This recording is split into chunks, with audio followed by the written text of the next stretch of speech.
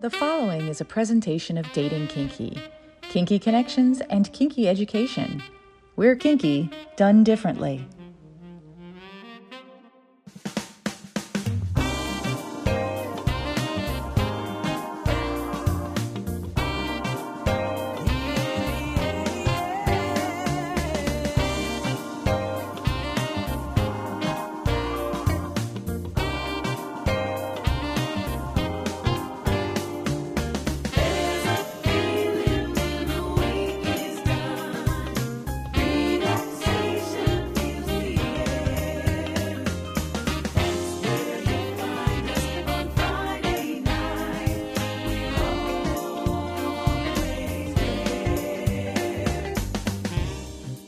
This is what women and other wonderful humans want.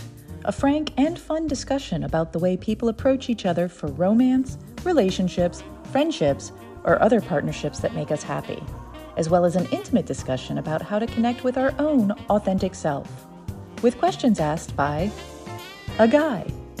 And now, here is your host, John. Hello there, Nookie, and welcome to the show. Here. Today, Authors Week Catsuit continues with a repeat guest and a fantastic new book. If you missed part one of Authors Week, check out Tuesday's show with Jewel, the author of The Making of a Woman, with an engrossing story of rising from the ashes to become her own authentic self. And now, it's a wonderful human who has graced our presence before. And this time, she brings with her a new book that can help bring out the kinky in all of us.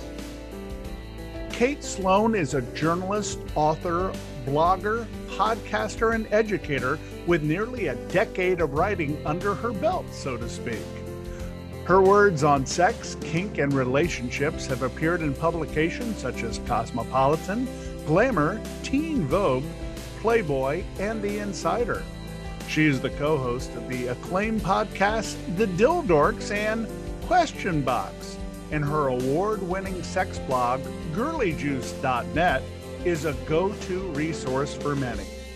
101 Kinky Things Even You Can Do is her first book, and she already has number 2 in the works with 200 words to help you talk about gender and sexuality. That one is scheduled to come out next April. So get ready for 101 Kinky Things Even You Can Do, as shared by the wonderful Kate Sloan on What Women and Other Wonderful Humans Want. It's 5 questions about memorable firsts. We call it the first 5.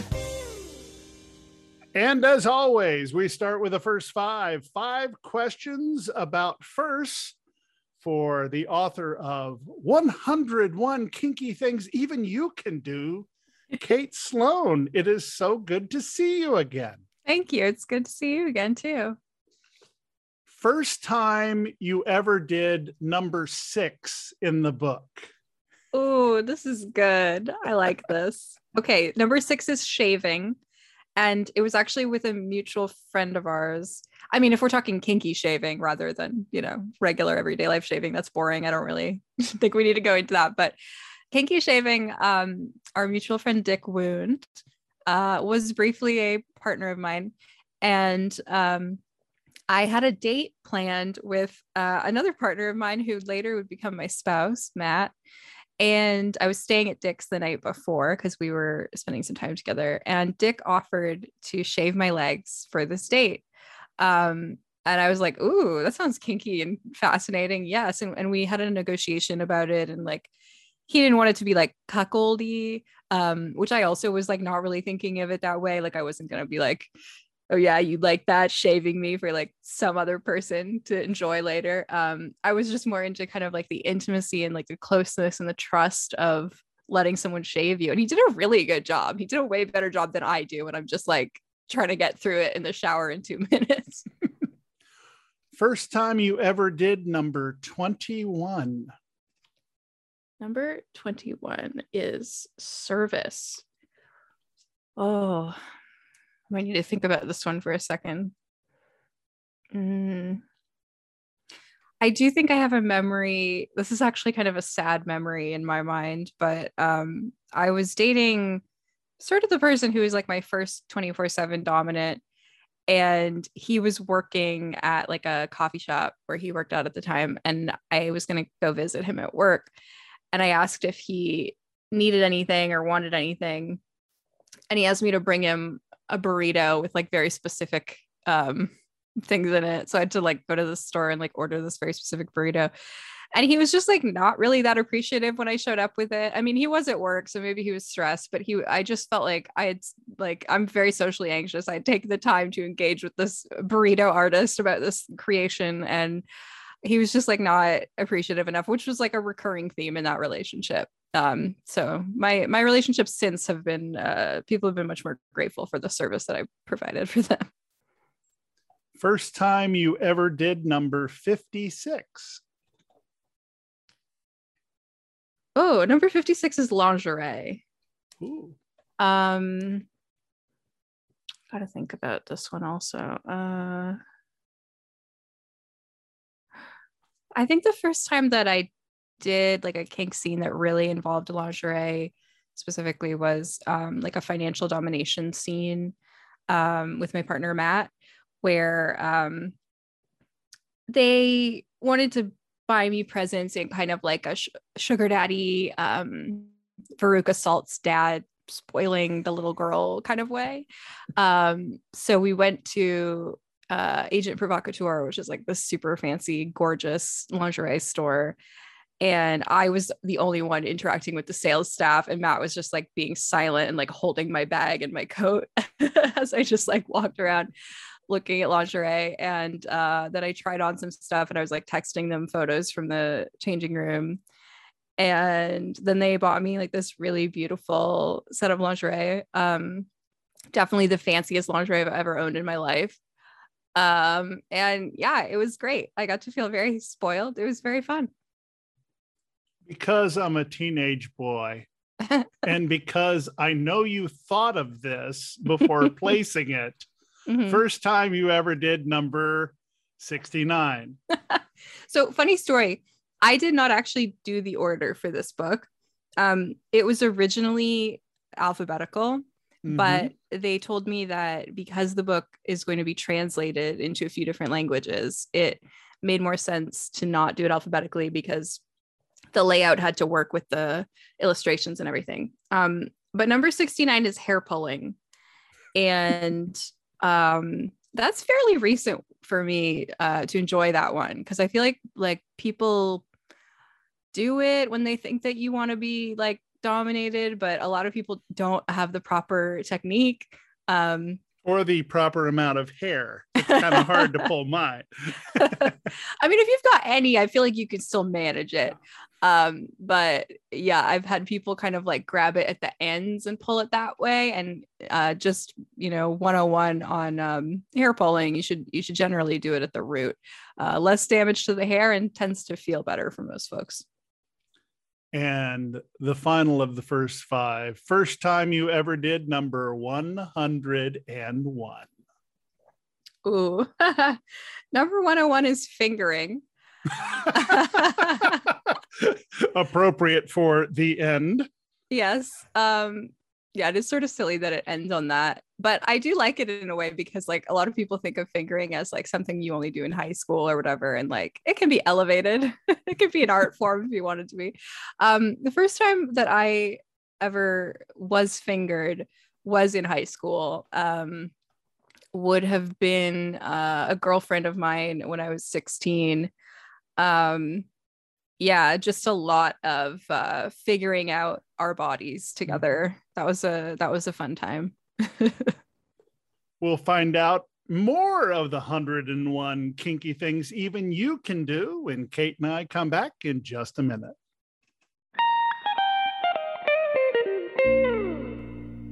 Hi, I'm Venus. I've been sharing my love for this beautiful relationship dynamic for, years now. And I am beyond thrilled to announce that finally there's a matchmaking service for single women and single men who want a loving, cuckolding relationship. It's called Venus Connections.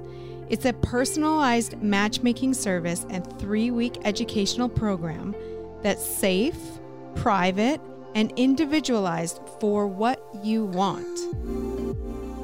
Women, you no longer need to endure the headache of filtering through blank profiles and dealing with online creeps.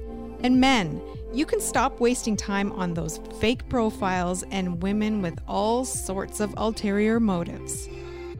Venus Connections works for you to find what you want. You can learn more at venusconnections.com. That's venusconnections.com. You deserve the relationship of your dreams. Hello, I'm Jessie Sage from Peep Show Media. Peep Show Media is a multimedia magazine bringing news and stories from the sex industry. Be sure to check out our website at peepshowmedia.com for essays, porn reviews, events, interviews, news stories, and more. Also, make sure to listen to our podcast, The Peep Show Podcast, anywhere you get podcasts. And for a bit more of a personal glance into my life, make sure to check out my January 15th interview on what women and other wonderful humans want. We invite you to follow us on social media. Check us out at What Women Want P1 on Twitter, What Women Want Podcast on Instagram, and for our kinky friends on FetLife at WWW Podcast. And now back to this episode of What Women and Other Wonderful Humans Want.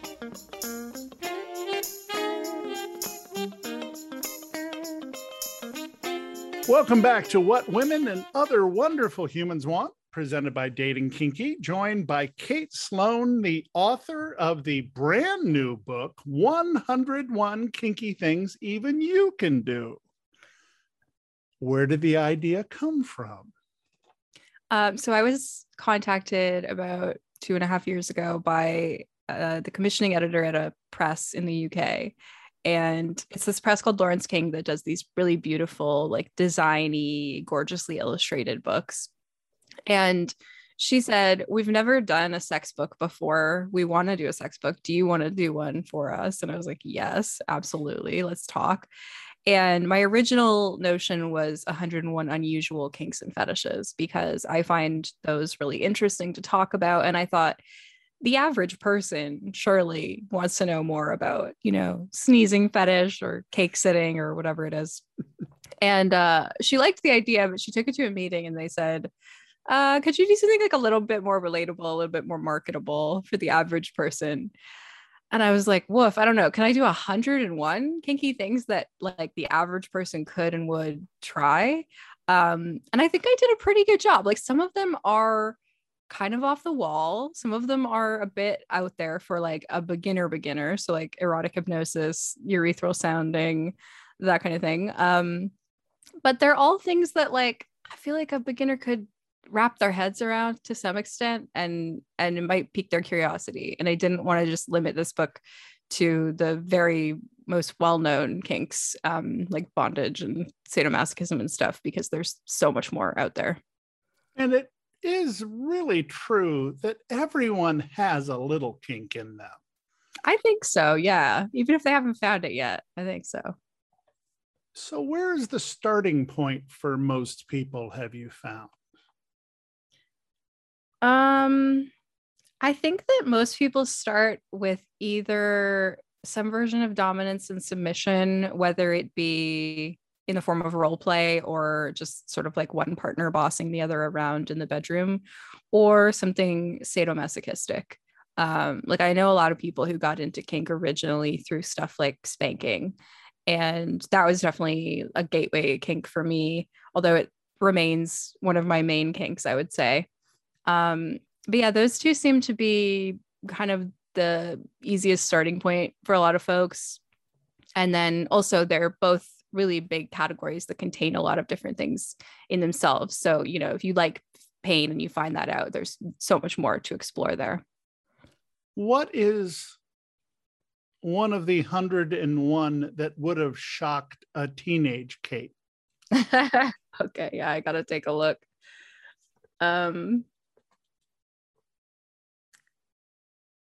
Oh, Yeah, I know what it's going to be.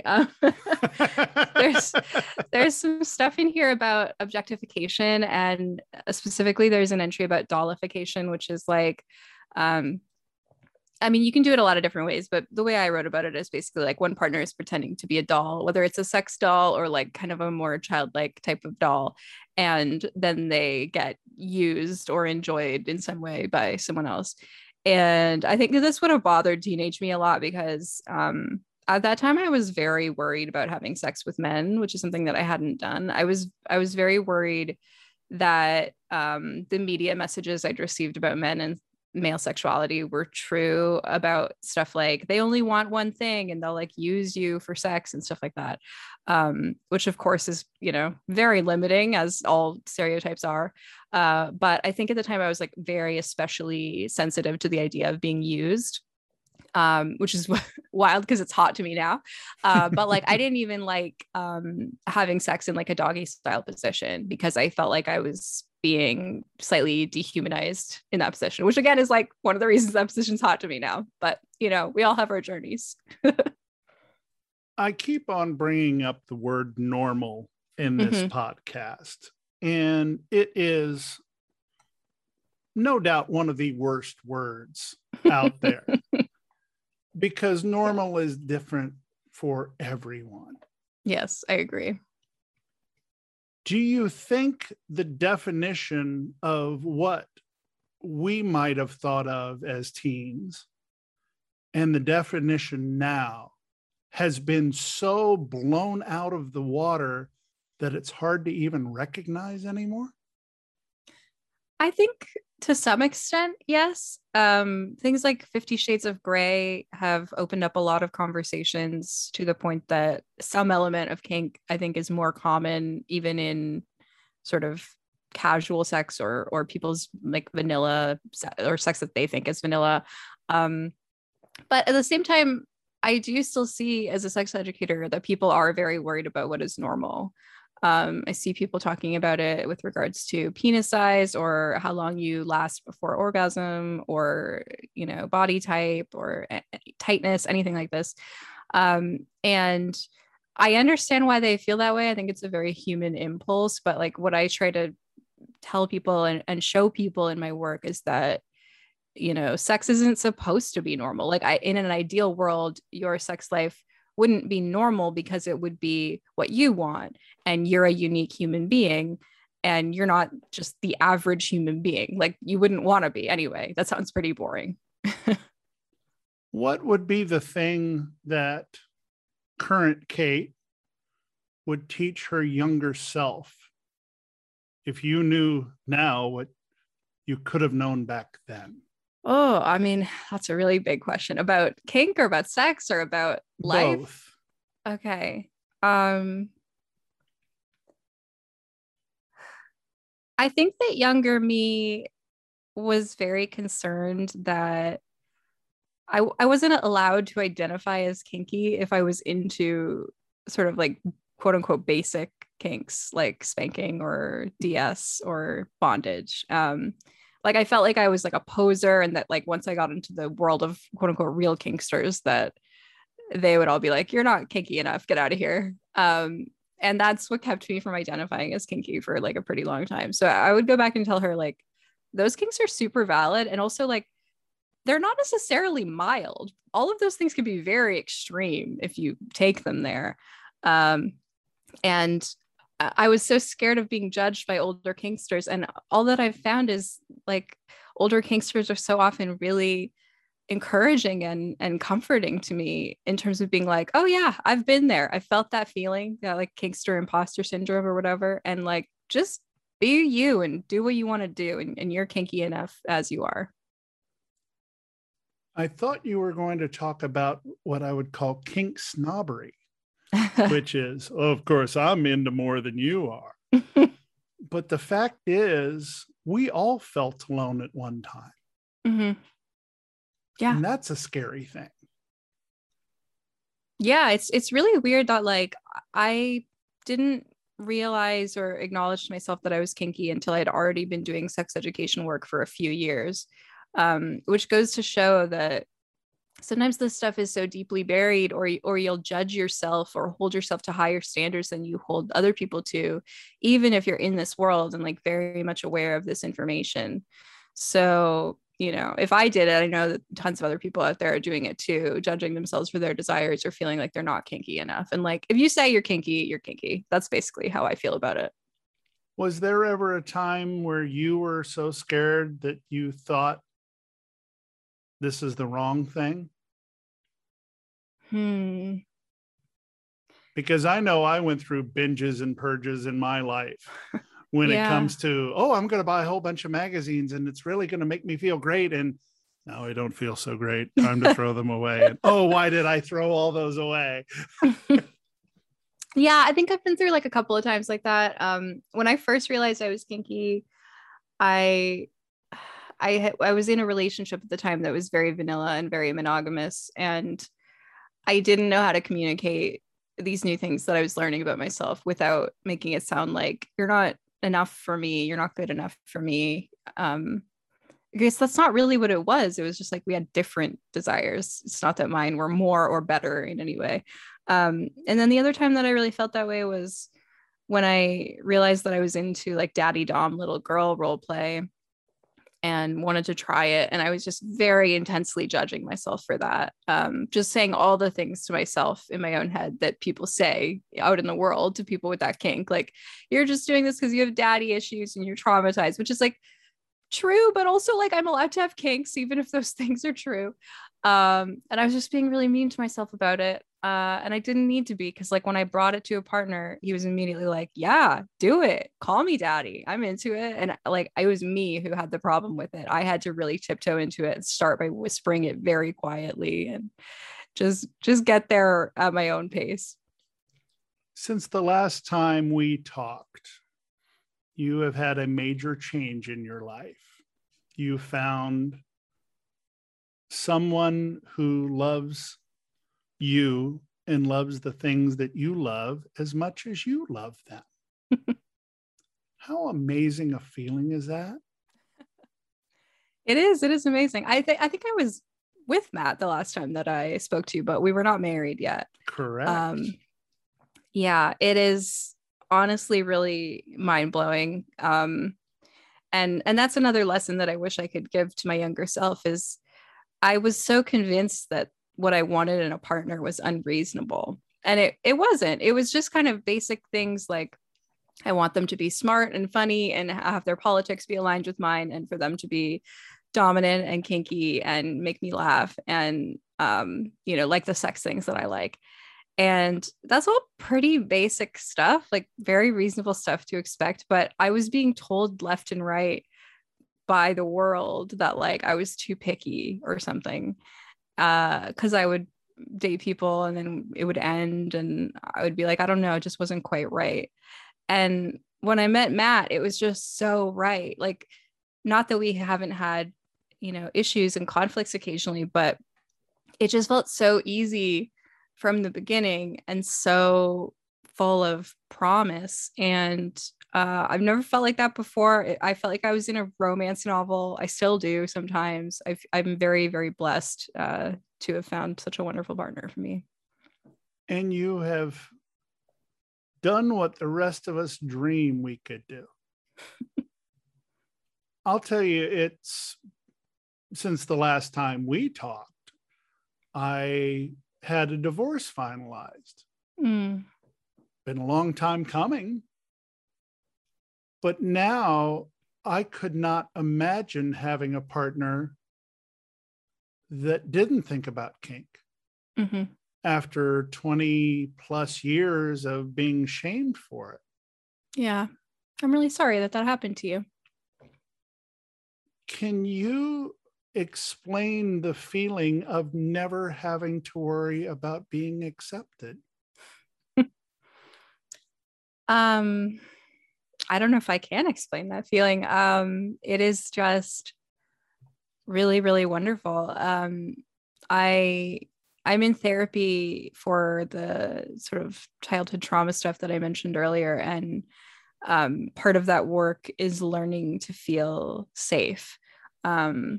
Because as a kid, I was often not feeling very safe, feeling like I could be punished or reprimanded really harshly at any time for anything or even for nothing. And so a lot of the healing aspect of my current relationship has been Matt showing me and telling me that I'm safe and that I'm not in trouble and I'm not going to be punished. And that's been huge, both in our kink lives together and just in my life in general, to have that feeling of knowing that I'm safe, like knowing even if I say something that my partner doesn't want to do, like if I brought up a kink and they were like, no, I don't really think that's my thing, I know that they would say that in a really kind way, and I know that they would seriously think about it, and they wouldn't say no unless it was really, really a no. They're not gonna discount it out of hand. Matt has a hypnosis fetish and has had bad past experiences with partners freaking out about that, so they're just super, super sensitive about that. And I've never felt judged for bringing up a fantasy with them. And I wish that all kinksters could feel that feeling, because it's really amazing. And it's transformed my life, honestly. Physically can't do that or whatever. And I think it's really important to like make that clear when you have to give a partner a no, because otherwise they are going to kind of spiral potentially into that self-loathing and shame. And it's really not nice. It's all about communication and education. Mm-hmm. And when we return on What Women and Other Wonderful Humans Want, we'll talk a little bit about education and how this wonderful book fits in that with Kate Sloan when we return. Good segue. I try. It's almost like you like are a professional broadcaster. Maybe so. Maybe so. Welcome back to What Women and Other Wonderful Humans Want, joined by podcaster, educator, just amazing human, and the author of 101 Kinky Things Even You Can Do. It's Kate Sloan. Hello. You have been an educator for many years now. Mm-hmm. What is the top thing that people need to be educated on when it comes to understanding those of us who appreciate kink?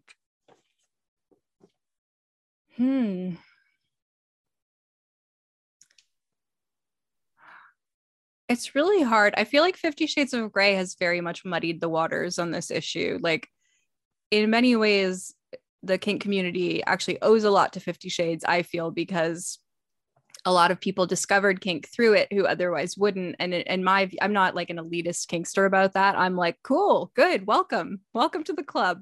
But at the same time, it's also been very, very damaging, because that story depicts an abusive relationship. It depicts a kinky abusive relationship, which certainly those do exist, but those two things are separate and different, and not all kinky relationships are abusive. So I think some of the greatest misconceptions that I hear about kink are about that it's an abuse of power, or that a submissive partner or like a bottoming partner doesn't really want what's being done to them, which makes sense, because in 50 Shades, if you watch any of those movies, like Anna, almost like very rarely does she seem vocally enthusiastic about what is being done to her. And oftentimes she seems actively reticent about it, which is a yikes for me. But yeah, I have to spend an alarming amount of time explaining to people that I am a woman, I'm a feminist woman, and I choose to be submissive, and it's not because of patriarchy, or if it is, like, that doesn't really matter, because this is the sexuality that I have. And like, if patriarchy rewired my brain such that this is my sexuality, it's still my sexuality, and I still can't really do anything about it. So in my view, I should just enjoy it as it is. And I think it's really weird to pretend to be a feminist while telling a woman you can't do that thing that you really, really want to do, because it's like, feminism is about women having choice. Like, that's a huge part of what it's always been about. And kink is an area where I often have to explain that to people, even now.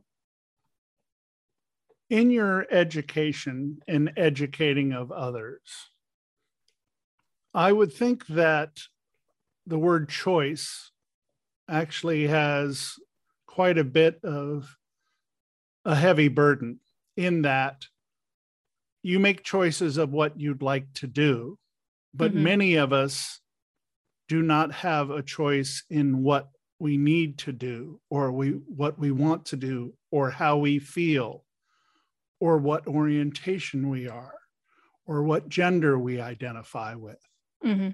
It's not a choice. Right. I tell the story of the fact that I watched Batman when I was 3 years old. I saw Catwoman and Batgirl and saw Batman and Robin get tied up, and something imprinted in my brain, and I was done before I even grew up into puberty. I'm not blaming it, but it was in my brain to the point where I knew what that was before I knew the sexual result that I would have from it, which was having orgasms before I even knew what it was, from the trigger of seeing or feeling something like that. Now we are in a world where people are starting to understand that things aren't a choice, but there's still that little bit of society that doesn't quite get it. Do you have a secret sauce, as it were, to help people understand that choice does not go into things? Some things are just in your heart and in your mind already. It's a really good question. I believe that kink is a choice for some people and an orientation for some other people. Just based on talking to kinksters like yourself, a lot of people feel very strongly one way or the other. And the closest thing that I like to use to explain it is about queer folks. I'm bisexual myself. I've spent a lot of time looking at the science on queerness, and what we know is that trying to forcibly change your sexual orientation just doesn't work. It flat out does not work. People have tried it in countless different ways for however many years. It doesn't work. One of my favorite stories to illustrate this is the fact that two leaders of a prominent ex-gay organization actually left the organization to get married to one another, these two men. And if that doesn't prove the point, I don't know what does, because surely those two guys were more invested than almost anyone else in the idea of divesting themselves of their gayness. And they couldn't surmount it because sexual orientation is not surmountable like that. Nor should we be trying to change people's orientation. And I've had some luck explaining to people the way that kink can be an orientation by comparing it to that. I think some people still struggle to see those things as equivalent. I think that in many cases they are, having looked at a lot of the psychological science on it. And like the spanking fetishist, Gillian Keenan, describes her orientation toward spanking as innate, unchanging, and lifelong. And to me, that says it all. And when you mentioned orientation, you are the second person within the period of 7 days that has mentioned kink as an orientation. Prior to that, I had never heard it. So in looking at this, is kink or BDSM as valid an orientation as bisexuality or queerness? Or is it something that it's not something that at least I had a choice of, but is it innate in some people that this is what they need to get by, to survive, to enjoy, to love?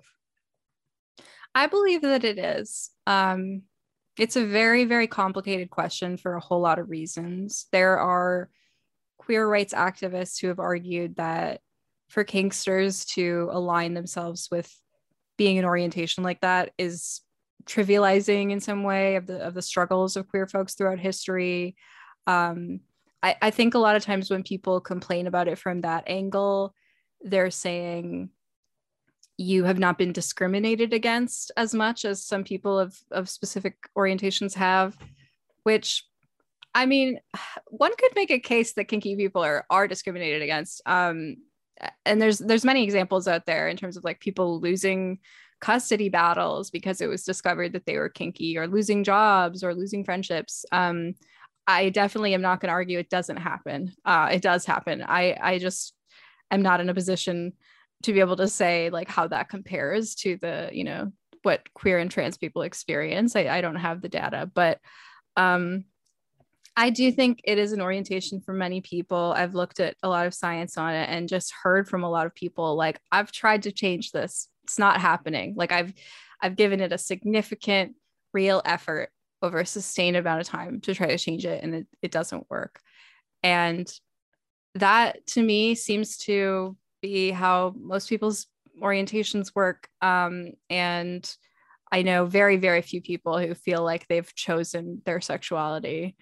Most of the people I know who feel that way are bisexuals who like chose to only date one particular gender because they found that they just like got along better with that gender or whatever. So like in that case, you didn't really choose your sexuality, you just chose like a specific, you know, manifestation of it within the sexuality that you already have. So yeah, I definitely think it can be an orientation. I definitely think that it's more unchangeable than a lot of people are willing to admit. And I wish the Kinksters didn't feel so, you know, persecuted and stereotyped and discriminated against. It's not nice. You mentioned that your partner, Matt, is non-binary. Mm-hmm. That is a term that I would have never imagined in my youth. I could have never imagined it in most of my adulthood. Mm-hmm. But it is an everyday part of language now. Mm-hmm. How did we get here? So there have always been some version of non-binariness in many, many cultures throughout history, including many cultures that were colonized by England and you know, various colonizing forces through the ages. So in many cases, these understandings of gender beyond male and female were sort of squashed by colonialism. And, you know, that's racist as hell and not cool. But I bring that up mostly to illustrate that there is a perception, I think, in Western society that non-binariness is new, and it just isn't. I do think that the term itself is fairly new. I was volunteering as a teen at a website called genderfork.com, and it was sort of like on the forefront of, it was a blog about like gender nonconforming people. And at the time, the term that was in vogue from my perspective was genderqueer. And there were a lot of people who thought that genderqueer was kind of going to be the go-to term for this, you know, identity of being neither male nor female. And non-binary is kind of the one that caught on for whatever reason, in the same way that they, them pronouns have caught on in a way that some like third gender neo pronouns have not, like Z here and stuff like that. And I would actually love to read a book if somebody wanted to write a book about, or somebody has written a book about like how that happened, because I don't know too much about that, but I am really glad to see that those identities are, you know, gaining more public awareness these days. I've been watching the show Sex Education on Netflix, and there was 2 non-binary characters on it this season. And I was so happy. It's just like, wow, like usually you're lucky if you get even 1, and they gave us 2. And I just get really happy and emotional seeing more non-binary representation out there. And yeah, I'm glad that more people are aware of it now. It was even brought up in Star Trek. Oh, cool. The first non-binary character in any network or popular series was actually in Star Trek. That's so cool. And also makes a lot of sense because so I'm not a Trekkie, but I love many people who are. And the sense I get is that Star Trek was surprisingly progressive for its time in a lot of different ways. I mean, racial representation to some extent and non-binary folks. And yeah, that's awesome. We're going to take our last break here. And when we come back, we're going to talk a little bit more about the wonderful book, 101 Kinky Things Even You Can Do, when we return. Hi, this is Rachel Leadham, aka The Conscious Masochist.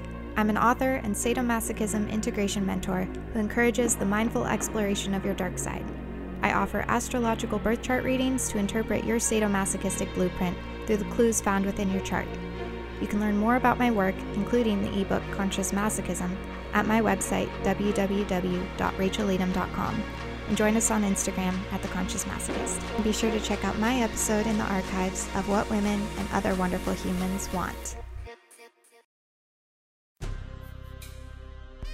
Hi, this is Jane Boone, the author of the novel Edgeplay. It's a revenge fantasy where The Big Short meets 50 Shades of Grey.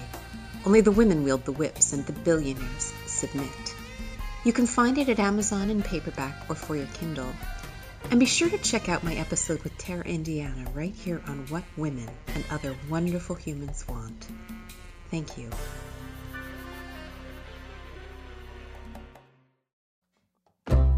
Realizing that you're polyamorous can be a wonderful insight. The Polyamory Dating Guide is a book about finding other people who share your view of polyamory and want to share it with you. This book includes a variety of sections on poly-specific dating, such as navigating online dating with a review of poly-specific dating sites and how to make a profile that works, real-time dating tips that will tell you where to find polyam people and how to make a positive impression, how to date as an existing couple, and if you should, dating as an introvert, queer in dating, and lots more. Get your copy at polyamorydatingguide.com.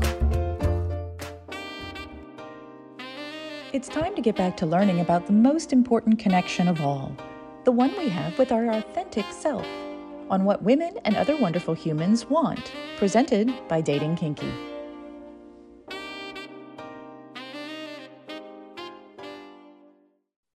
"101 Kinky Things Even You Can Do" is the name of the book.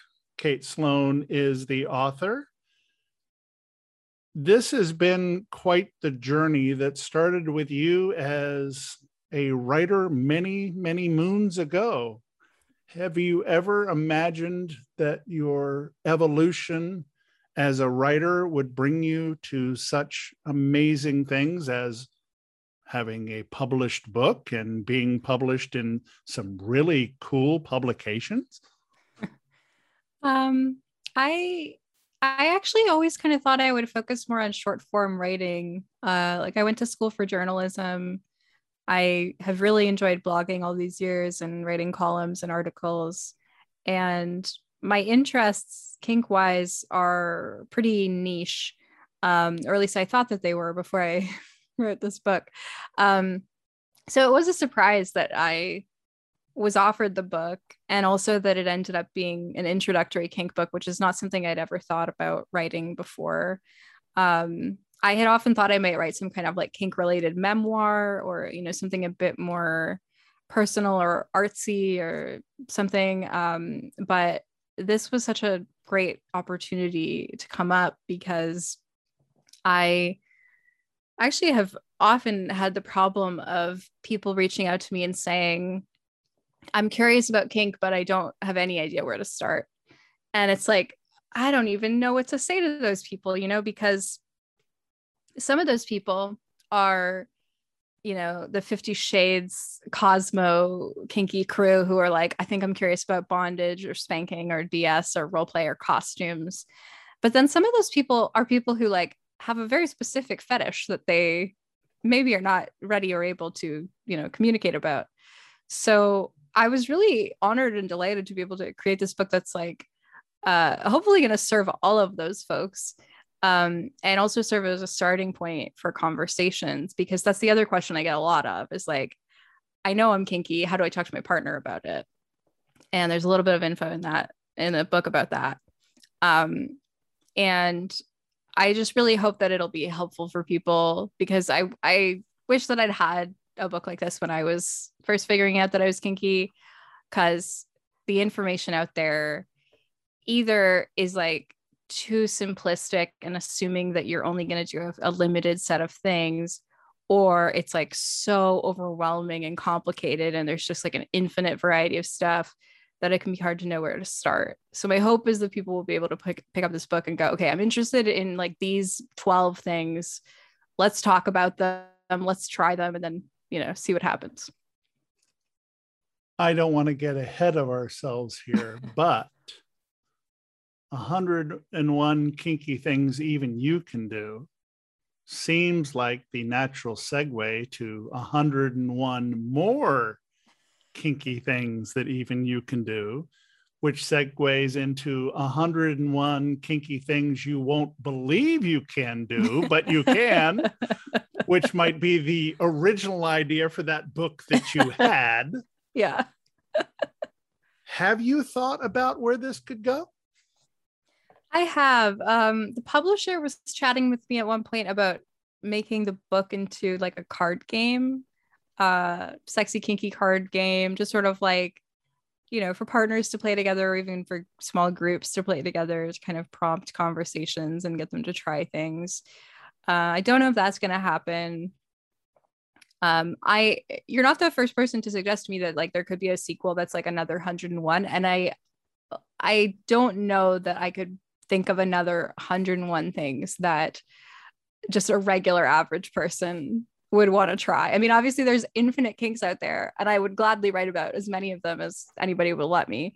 But I think that these 101 are like probably the ones that are not going to scare the newbies off. So I think it's a good collection for them. You have been such the student of kink, and you have shown me all sorts of new ways to think about it. I mean, I look back at your appearance on the show, which, gosh, I think it was episode 3. Oh, wow. And of the show, and now we've done over 75 episodes now. Wow. Which awesome. Still blows my mind. And you are technically the first repeat, because although Lee Harrington got the first repeat invitation, you are you beat them to it. Nice. You crossed the finish line first. What is next in the evolution of education when it comes to kink?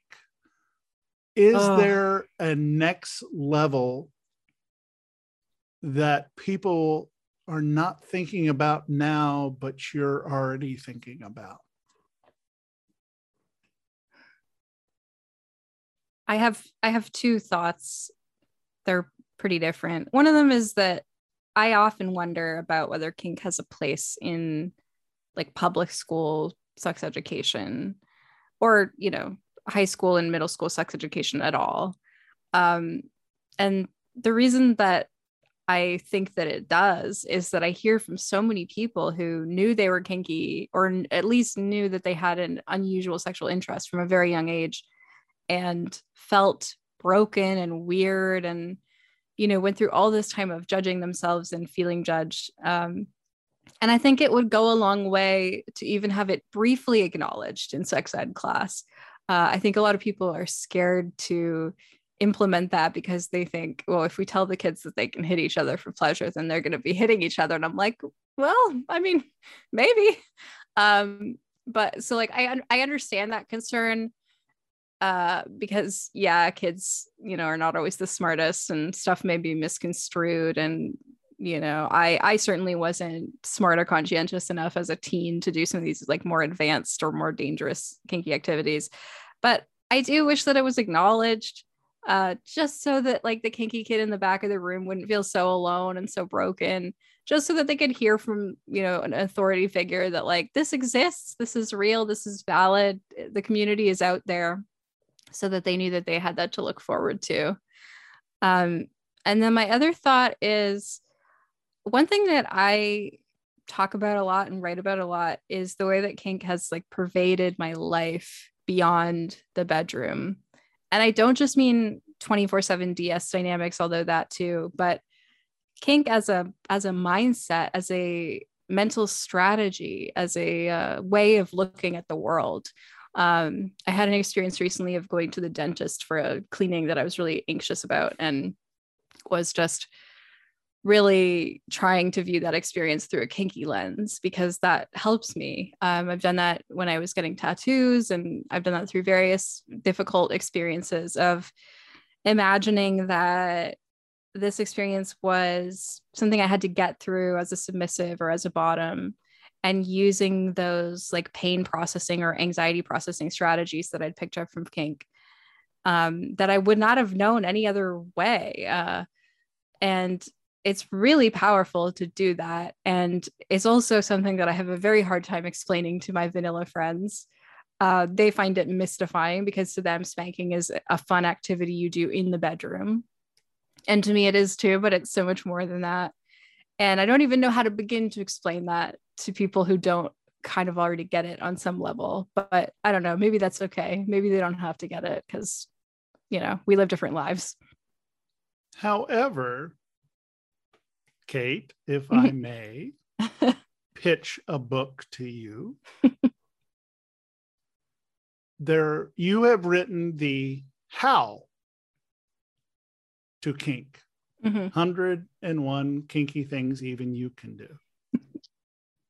However, I think there is an audience for the why.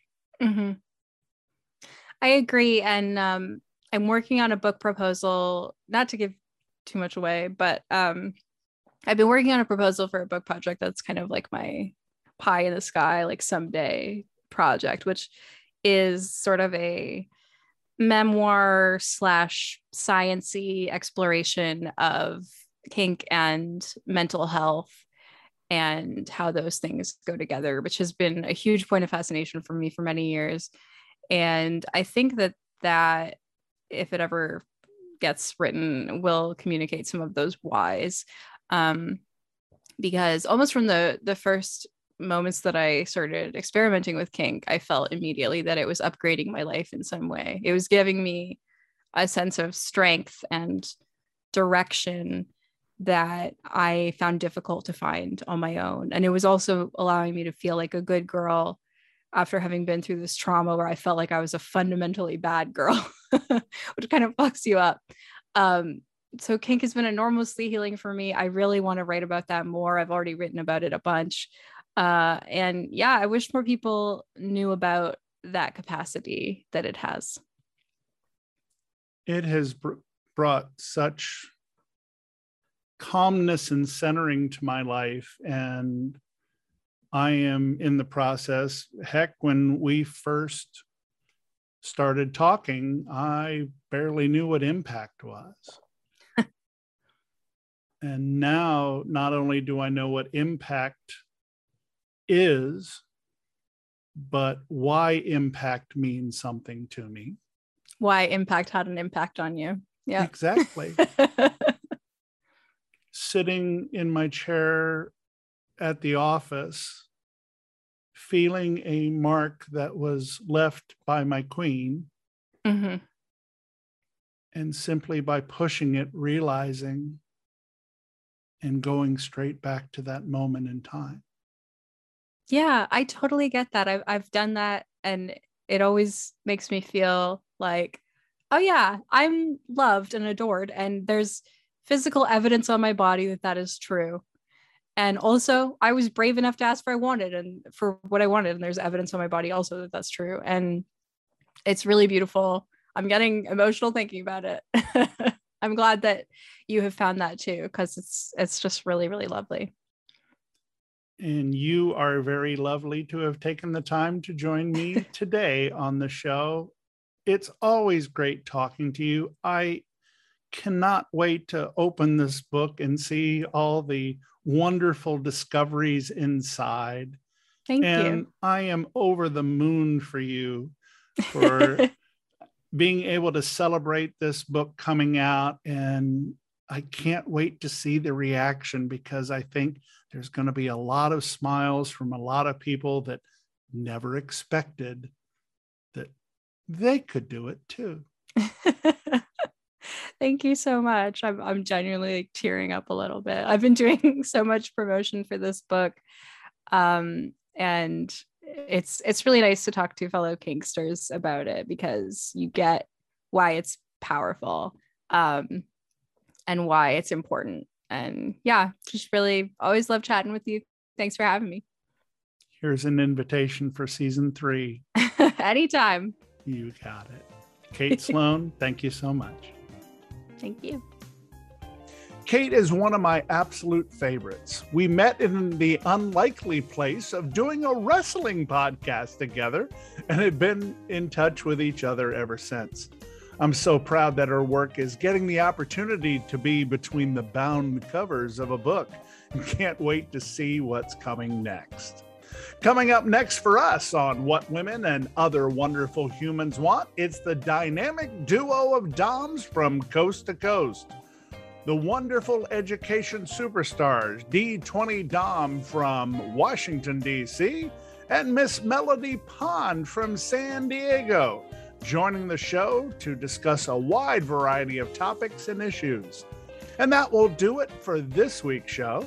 If you get a chance, please drop us a rating and a review if you're on Apple, and give us a follow on social media. I'd really appreciate it. I'm John, also known as Hi There Catsuit. I hope I've earned the privilege of your time, and as always, remind you to always remember consent and to love each other always. What Women and Other Wonderful Humans Want connects with you. We invite you to follow us on social media. Check us out at What Women Want P1 on Twitter, What Women Want Podcast on Instagram, and for our kinky friends on FetLife at WWW Podcast. This has been a presentation of Dating Kinky.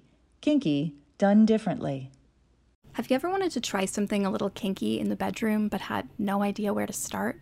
Or maybe your partner just told you they're into water sports. No, not the jet ski kind. And you really want to fulfill their fantasy, but you're nervous. That's totally normal. I'm Kate Sloan. I'm a sex journalist who's talked about kink in magazines like Cosmo, Playboy, and Glamour, and on my podcast, The Dildorks. My new book, 101 Kinky Things Even You Can Do, is a guide to some of the hottest and best-known kinks out there, from age play to zapping and everything in between. Each section offers 3 suggestions for ways you can try out your new interest with a partner or even by yourself. Curious? Order your copy now at 101kinkythings.com and start learning new things about your sexuality.